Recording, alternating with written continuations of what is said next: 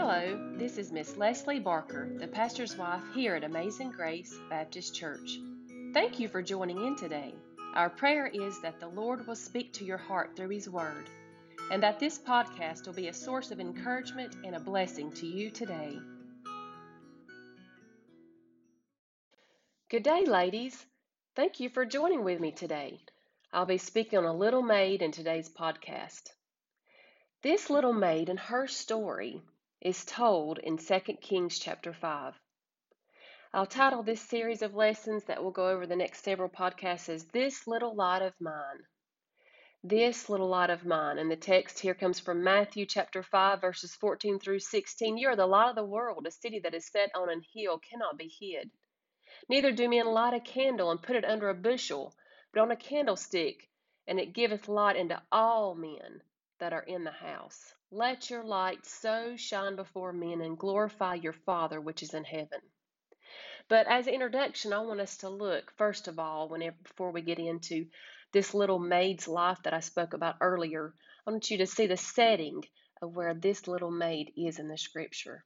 But as we look here in 2 Kings chapter 5, verse 1, if you want to read along with me. Now Naaman, captain of the host of the king of Syria, was a great man with his master, and honorable, because by him the Lord had given deliverance unto Syria. He was also a mighty man in valor, but he was a leper. So first of all, we see that this Captain Naaman, in here in the text, that he was an honorable master to his king, and that he was great with his master, so he was well known. He must have been popular with the people there, and he had significance in the military status. He was a captain there in the Syrian army. He would have been known by most people, maybe even in this day and age, that he would be given a Medal of Honor for his military work even, but he was a mighty man of valor. This word valor, it's another root word meaning strength or wealth, ability, and efficiency. So when it came to warfare, this man was known for his intelligence and his ability and his strength in warfare. So Naaman, we can say that Naaman was a well-known man. But Naaman didn't know the Lord. God was working behind the scenes in his life, and we'll see that later on here in the scriptures. But Naaman had been used to help the Syrians conquer many victorious battles. God still can work through people in authority, even if they don't know the Lord. Just like that verse of scripture in Proverbs chapter 21, verse 1, it says, the king's heart is in the hand of the Lord. As the rivers of water, he turneth it whithersoever he will. So Naaman was accustomed to winning. He had, like I said, helped the Syrian army win many battles. He was competitive, no doubt, but there was one battle that he was losing, and that was a battle with his health, and we see that in the end part of that verse 1. But he had leprosy. Leprosy was a disease that caused single lesions on the skin or many lesions. It depends on what stage of leprosy that you're in. Whatever the stage of sickness that he was in, he needed God to help him. He needed the Lord to help him. These sores could be over a month of time, or I don't know what stage he was in, or it could have been many years if he had had that, maybe even had left deep scars and deformities. Just depends on how long he had had this disease. But wherever he was in this, he still had this disease, and he was in need in his life. He was in a dark place, not because of his popularity, but because of his sickness, his health. He was surrounded by idol worship here, the Syrians. So he was in darkness, for one thing, because he didn't know the true God, also because of his health. The Syrians knew of many idol worship gods that was man-made, but not the true living God that could help him with his sickness. So he was a well-known person, but he was in a dark place in his life. He was trying to overcome this sickness. Now let's look at this little captive girl in the scriptures that we'll look at next in verse 2. And the Syrians had gone out by companies and had brought away captive out of the land of Israel a little maid, and she waited on Naaman's wife. So this little maid here, Let's look and see, just think about if you break down the scriptures. I love looking at the Word of God and just thinking about where these people, it's true life stories, where these people were at. Look through in between the lines in the scriptures. And these Syrians, they were in a conflict. They were in a conflict at this time with Assyria, but and also being in conflict with the nation of Israel. And so what they would do is the Syrians would time to time come on the borders of Israel and come and raid and take women and children captive as spoils of war. So as they took these children and women, they would take them back to Syria and they would sell them. They would usually get females and then, like I said, children, just because they were prizes of war because they were free labor. And also they could remarry within their nation, and they can also use them, like I said, for free labor and other inappropriate things. Also with small children, they would use the children for labor. So this little maid here in the scripture, she had been captured in Israel, and she had become the servant of the wife of Naaman. We see this little maid was in a dark place too. She'd been taken away from all that she knew. Just think about this. Just thinking about her fear. Fear is defined as the passion of nature which excites us to provide for our security, on which the approach of evil comes. So, in other words, fear is the unknown of not understanding, the unknown of security, of not knowing what's going to happen next. But regardless of this little girl's fear, when she was sold, where she was going, who she was going to be sold to, she was no doubt sold like on an auction block whenever those men of war brought her over captive and brought her into Syria. They had, I'm sure, auctions, and they would sell these women and children to the highest bidder. And so this little girl was sold to Captain Naaman. And so she was probably, no doubt, like I said, in fear, wondered where she was, her mother and father, how they were, where her siblings were, if they were taken captive, where they were at, how they felt, were they worried, and no doubt she didn't know where she was going to go, but she had the one true God in her heart. She knew the true God. She had that wisdom to know who could take care of her, not a dead idol that you could take in your pocket, not an idol that's made with man-made pieces, but a true living God that created heaven and earth, created all. 2 Timothy chapter 1 verse 7, a very familiar scripture, says, "For God hath not given us a spirit of fear, but of power and of love and of a sound mind." So in 2 Timothy we see that God hath not given us a spirit of fear. 1 John chapter 4 verse 18, "There is no fear in love, but perfect love casteth out fear, because fear hath torment. He that feareth is not made perfect in love."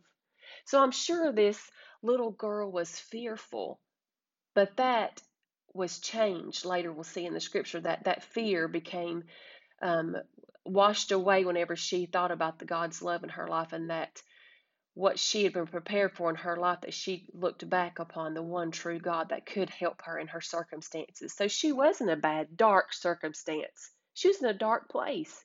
She was taken from a place that worshiped the true God, of her surroundings with her family, securities. Everybody likes to be around their family, or for the most part, if you have a good family, when you have that security, when you're a child likes securities. But she was taken out of that into a place of not understanding where she was at, of a place, a culture that was totally different. The Syrians, like I said before, they were idol worshippers, and that they worshiped different gods, not true gods, but man-made images. And so when she came over to this country, everything was different. It was fearful because there was people around her that was different. Their languages, I'm sure, was different. That just with the custom, they were different where she was at. But she had to lean upon the Lord and His understanding, not her own. So first of all, we see with this little girl in her life where she's at, God had a purpose for her. Now, just like with this little girl, God has a purpose for all of our lives. We just need to realize that every day God has a purpose for us, each and every day. Let's look in verse 3 here. "And she said unto her mistress, Would God, my Lord, were with the prophet that is in Samaria, exclamation point, for he would recover him of his leprosy. So we see, I'm not sure how long it was that this little girl was held captive, and once she was taken in Syria, I'm not sure how long she had been living here with this family, with Captain Naaman and his wife, but she was coming to a dark place in her life, but yet she let her light shine. God had a purpose for this little girl. This little girl, like I said, was in a dark place, but she chose to let her light shine before men. Though, all of us face different circumstances every day in our life. Some days worse than others, and He's guiding our past, and we must trust. Many things are not understood here in this earth, here in this life. Now, and I look back and see many different circumstances that Jonathan and I had been through in our marriage, but I look back and think God had His hand in our life and used it for good and His glory. We must trust from day to day and not lean to our own understanding. That makes me think of that verse, Proverbs chapter 3, verses 5 and 6. It says, trust in the Lord with all thine heart, not some of thy heart, not partially, but trust in the Lord with all thine heart, and lean not unto thine own understanding. In all thy ways acknowledge him, and he shall direct thy paths. So if you look up that word acknowledge, to acknowledge him, that just means to know who God is, to know him. If you look up the word direct thy paths, that little phrase, it means to make smooth. So no matter what befalls our day, that we just have to trust in the Lord and lean not to our own understanding, because some things are not to be understood. Just like this little girl, I'm sure she thought, I don't understand why I've been taken away from my mom and daddy, from my siblings, whatever. Why do I have to be taken away? Why couldn't they have taken somebody else? Or why couldn't they just been content with their own people and not taking anybody away from Israel? It was a place of not understanding. But when we're in that place, we need to lean under His understanding and acknowledge Him. That means look at Him in everything. And then even when we don't understand circumstances and they may be bumpy roads, He can make the path smooth through His help. I think about, whenever I look at this verse, I think about Bridget Jenkins' testimony, and this was a preacher's wife out of our church. Brother Josh is now pastor in another church, and the Lord has given him another wife. So the Lord's blessed his ministry, and he's such a blessing in his family. But Bridget, when she was here, she was diagnosed with ALS, and I remember the day we went to their house. Whenever after they got back from the doctor that day, we knew that she had pretty quickly a lot of physical problems come up really quickly. She was very healthy. She was an active runner every day. She ate healthy. And so it was a place of misunderstanding, not understanding where she was at, and the doctor, with a series of tests, ruled many things out, and she was diagnosed with ALS. Whenever we went to their house that day, there was not a lot Jonathan and I could say. It was a place of misunderstanding. It was a place of not understanding, a place of a dark place. She was in a dark place. Their family was in a hard place in their life. But Bridget, the Lord gave Bridget this verse. It's actually on her tombstone. This became her life verse, that she was going to trust in the Lord with all her heart. And she was not going to lean to her own understanding. She didn't understand why she had ALS. There's some things we'll never understand. But in all her ways, no doubt, she acknowledged Him. I saw it in her life, especially day to day. She grew closer to the Lord. That was her best friend and who helped her day to day. And He directed her paths till the end. He helped her. Remember, her number one scare, I know the one thing that she worried about more than anything was her children, because she was a good mother. But the Lord gave her peace. I remember her calling me and talking to me one day and telling me that the Lord had given her peace, that everything was going to be okay, that her boys were going to be fine, the Lord was going to take care of them. But because the Lord entrusted her life, even though she didn't understand, in the Lord's hands, He gave her and directed her paths, and that she touched many, many, many people's lives, and still is today with her testimony, because she allowed the Lord to direct her paths when she was here. But through this pandemic, many families, if you can look also, many families are going through times they had never experienced. But we have to all realize that the Lord is in control. None of this has taken Him by surprise. We see examples in the scripture also of those used in God's plan and purpose. This little maid, like I said, was taken away from her family, her culture, her friends, her comfort. She was in a place of uncertainty. But just like Joseph, he was not doing anything wrong, but he was taken from his beloved family and sold into slavery in a foreign place by his family, his brothers. So he was in a place that he didn't understand. God has a way of using little things to accomplish his will and bring glory to himself. Yourself at Joseph, his story that he came to save his whole family from starvation, and that the Lord had a plan for Joseph's life because he yielded his life to the Lord. We look at other places in scriptures, like the little boy with a lunch feeding thousands. He yielded his lunch and what he had, and the Lord multiplied it. What about Moses and that rod in his hands? God used that to help, because that's what he had in his hands. That's what Moses had. He yielded it to God. God used a handful of meal and a little oil to provide for a widow. God used a small stone in the hands of a shepherd boy named David to conquer a giant. So God can use whatever he wants in the means of somebody that's yielded their life to him. We need to all remember that. I know many times I think my life is insignificant. There's so many more things I want to do for the Lord, but that's not up to us. We can't mold and make our day according to what we think it should be. We just have to yield it to him each and every day. And I really believe that this little girl in history, that's what she did. She couldn't change her obstacle in her life, her circumstance, but God had a plan for her and she yielded her life to him. Paul says in 1 Corinthians chapter 1, verses 27 through 29, it says, "But God hath chosen the foolish things of the world to confound the wise. And God hath chosen the weak things of the world to confound the things which are mighty. And base things of the world which are despised, God hath chosen, yea, and things which are not, to bring to naught things that are, that no flesh should glory in his presence." See, this little maid was just a servant. We'll see later in the scriptures here how God used just her words, just her knowledge of what she had been taught growing up, to help change the life of this house, just because she had yielded and let her light shine.